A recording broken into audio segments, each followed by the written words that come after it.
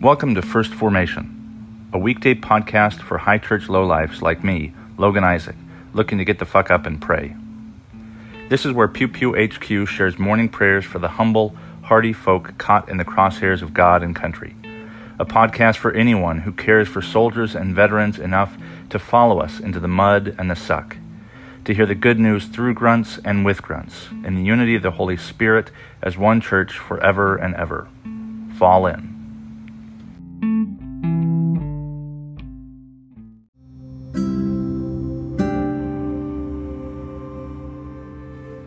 Psalm 42.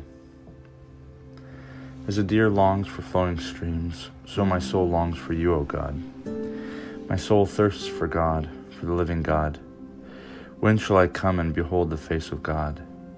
My tears have been my food day and night, while people say to me continually, "Where is your God?" These things I remember as I pour out my soul, how I went with the throng and led them in the procession to the house of God, with glad shouts and songs of thanksgiving, a multitude keeping festival. Why are you cast down, O my soul, and why are you disquieted within me? Hope in God, for I shall again praise her, my help and my God. My soul is cast down within me, therefore I remember you from the land of Jordan and of Hermon, from Mount Mizar. Deep calls to deep at the thunder of your cataracts. All your waves and your billows have gone over me. By day the Lord commands her steadfast love, and at night her song is with me, a prayer to the God of my life. I say to God, my rock, why have you forgotten me? Why must I walk about mournfully because the enemy oppresses me? As with a deadly wound in my body, my adversaries taunt me, while they say to me continually, "Where is your God?" Why are you cast down, O my soul, and why are you disquieted within me? Hope in God, for I shall again praise her, my help and my God. Ezekiel chapter 47, verses 1 through 12. Then he brought me back to the entrance of the temple. There water was flowing from below the threshold of the temple toward the east, for the temple faced east. And the water was flowing down from below the south end of the threshold of the temple, south of the altar. Then he brought me out by way of the north gate, and led me around on the outside of the outer gate that faces toward the east, and the water was coming out on the south side. Going on eastward with a cord in his hand, the man measured 1,000 cubits, and then led me through the water, and it was ankle deep. Again he measured 1,000, and led me through the water, and it was knee deep. Again he measured 1,000 and led me through the water, and it was up to the waist. Again he measured 1,000, and it was a river that I could not cross, for the water had risen. It was deep enough to swim in, a river that cannot be crossed. He said to me, "Mortal, have you seen this?" Then he led me back along the bank of the river. As I came back, I saw on the bank of the river a great many trees on the one side and on the other. He said to me, "This water flows toward the eastern region and goes down to the Arabah. And when it enters the sea of stagnant waters, the water will become fresh. Wherever the river goes, every living creature that swarms will live. And there will be very many fish once these waters reach there. It will become fresh, and everything will live where the river goes. People will stand fishing beside the sea from En-Gedi to En-Eglaim. It will be a place for the spreading of nets. Its fish will be of a great many kinds, like the fish of the great sea. But its swamps and marshes will not become fresh. They are to be left for salt. On the banks, on both sides of the river, there will grow all kinds of trees for food. Their leaves will not wither, nor their fruit fail, but they will bear fresh fruit every month, because the water for them flows from the sanctuary. Their fruit will be their food, and their leaves for healing." Jude, verses 17 through 25. But you, beloved, must remember the predictions of the apostles of our Lord Jesus Christ. For they said to you, "In the last time there will be scoffers, indulging their own ungodly lusts." It is these worldly people, devoid of the Spirit, who are causing divisions. But you, beloved, build yourselves up on your most holy faith. Pray in the Holy Spirit. Keep yourselves in the love of God. Look forward to the mercy of our Lord Jesus Christ that leads you to eternal life, and have mercy on some who are wavering. Save others by snatching them out of the fire, and have mercy on still others with fear, hating even the tunic defiled by their bodies.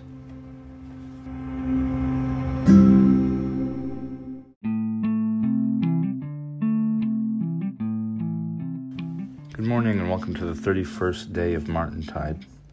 This is Brother Logan Isaac, broadcasting from the Appalachian Abbey in Knoxville, Maryland.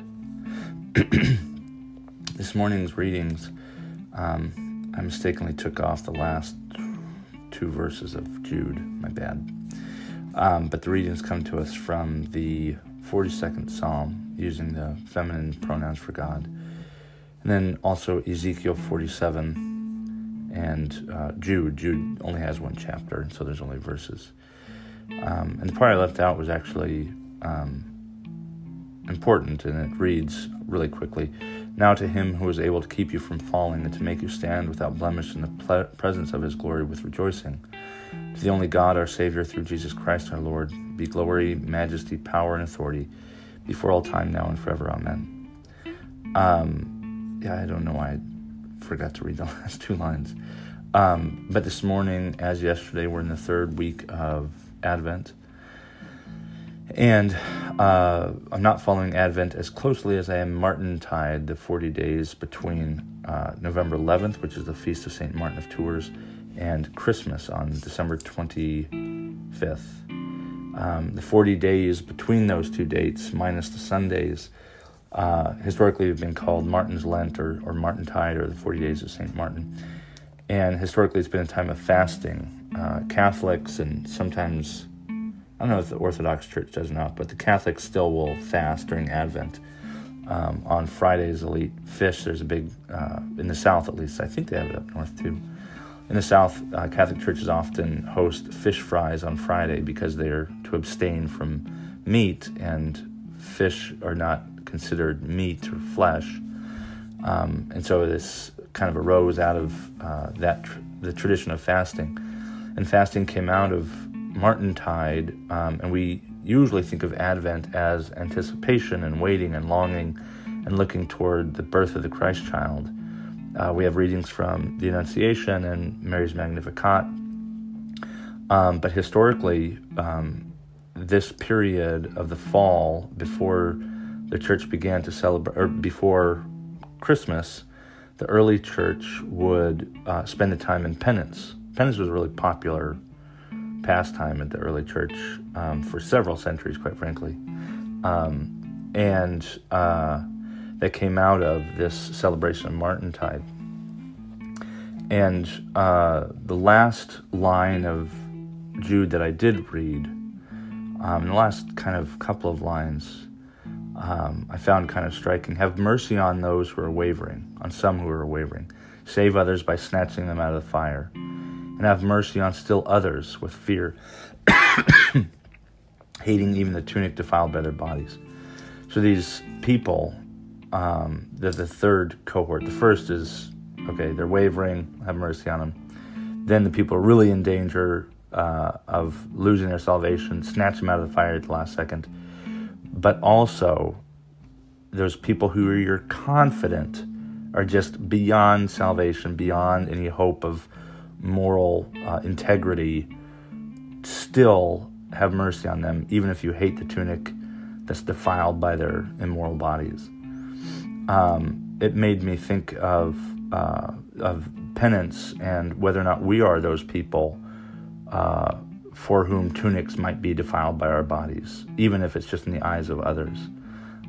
Or, maybe if not that bad, maybe we're those who are wavering in the faith or are on the brink of falling into the lake of fire. We always think of the people doing wrong as those other people over there. The Pharisee was confident the publican was wrong, and the publican was confident that they were wrong. And if there's anything of uniformity in terms of moral integrity in the New Testament, it's if you think you're doing wrong, you're probably right. And if you think you're doing right, you're probably wrong. And it's this encouragement, I think, to humility, to remember that we were alienated from God, that by thinking that the problem is in everybody else, that makes us something of a God, and I think that's idolatry. And another ancient practice that's fallen out of favor, perhaps rightly so, is the intercession of the saints. Martin obviously is very important to me, to the other Hospitallers in the community. And Catholic tradition maintains that you can pray to saints, and that saints could even pray for you to Christ. The Protestant Reformation really dug away at that. The Luther and others emphasize that we need no mediators, and certainly I agree with that, but as an Episcopalian we do still have a really high view of the saints. And I make a point of trying to pray with saints or about saints. I don't know if I've done it on this podcast. I'd be surprised. Well, no, I wouldn't be surprised if I have, but my intention is to not pray to saints, even though I might communicate with saints. I don't rely upon them for intercession or prayer, stuff like that. But I do have a pretty high view. And that falls in very well with a selection this morning from Kellyanne Wilson of AroundTheYear.org for the 31st day of Martintide. And I'll read that. It's chosen from a book by Isabella Moriera and Margaret Toscano, or edited by them. It's called Hell and Its Afterlife, Historical and Contemporary Perspectives, published in 2010. And in that book they write, quote, "The idea that all Christians, the saints, had the capacity to intercede for their dead had ancient roots, and the rise of a more professional class of saint mediators in the 4th century simply added another dimension to this notion. By late antiquity, there were few who seriously doubted the power of the saints to intercede with God, not only for the living, but also for the dead. What were the limits of a saint's power? Could a saint rescue a soul not merely from death, but from condemnation to hell? We encounter such a figure in St. Martin of Tours. By examining how Martin's reputation for saving the dead evolved over 2 centuries, from the 4th century in which his life was first recorded to the 6th century when his cult went global, we can explore what was at stake in the claim that a soul could be rescued from hell, and the importance of the scheme of Christ's descent to the way such a claim was expressed." End quote. What they're talking about in terms of these professional saint mediators may be the twilight of the age of martyrdom and persecution, when the saints were no longer being most embodied by martyrdom. Martyrdom was hard to come by, and a lot of saints, including, for example, Francis of Assisi, went out seeking martyrdom. There's nothing surprising about that. And Martin was one of the first whose actions before the emperor would have landed him a martyrdom, execution, but didn't. And so he couldn't be called a martyr. So the name that they gave to these men and women who led particularly exemplary lives, they called confessors, because they did witness to the faith.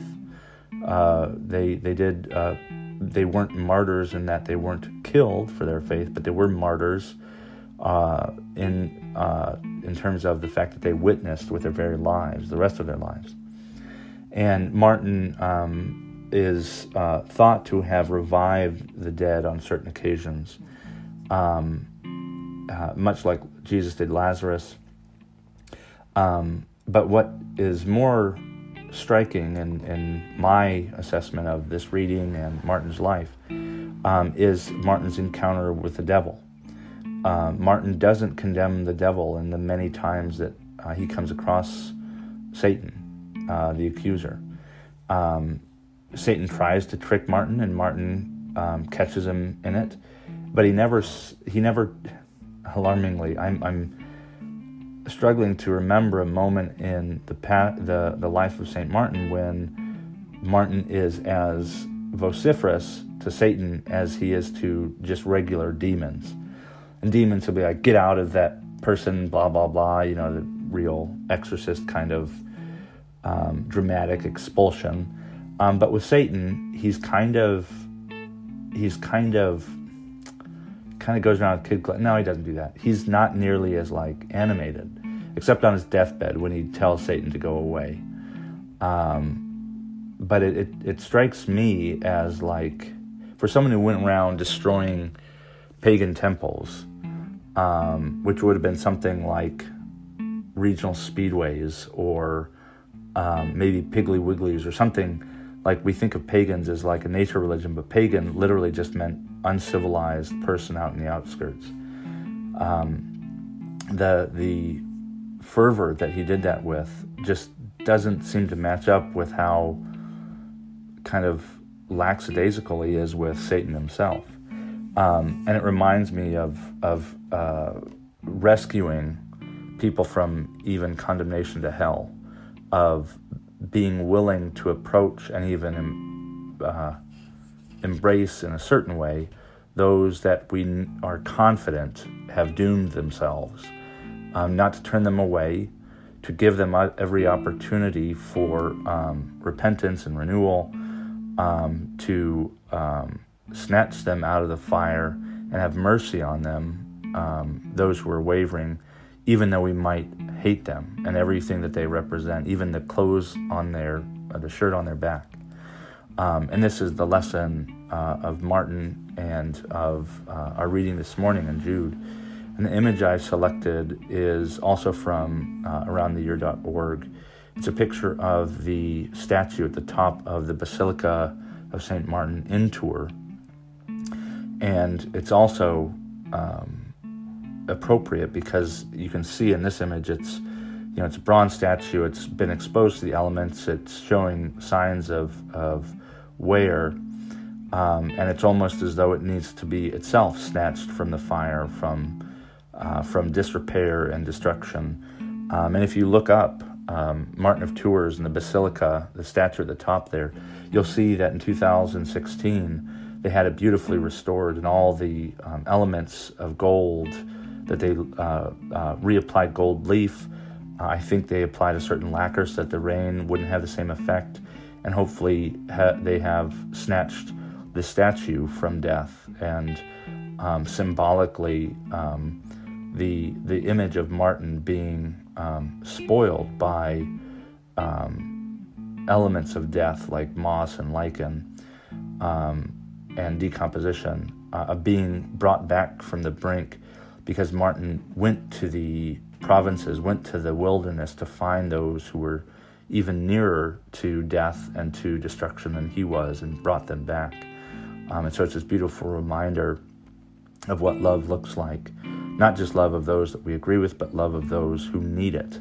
Love of those who don't deserve it because of what they've done, but do deserve it because they are, as we are, beloved creatures of God.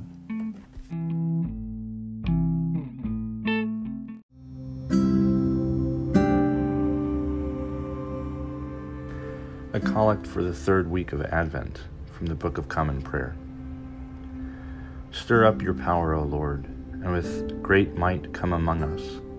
And, because we are sorely hindered by our sins, let your bountiful grace and mercy speedily help and deliver us. Through Jesus Christ our Lord, to whom with you and the Holy Spirit be honor and glory, now and forever. Amen.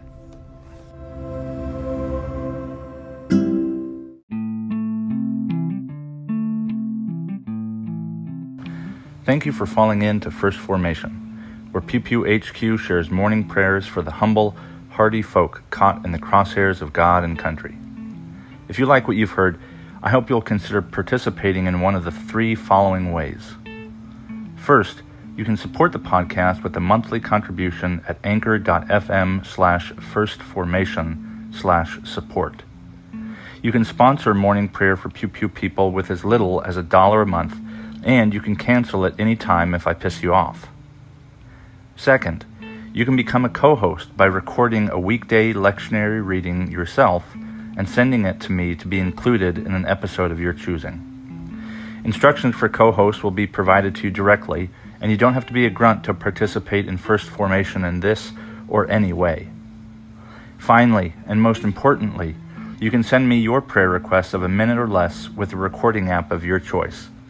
Prayers may be added to a morning prayer episode, aired anonymously if you wish, or kept private for me to pray for off air.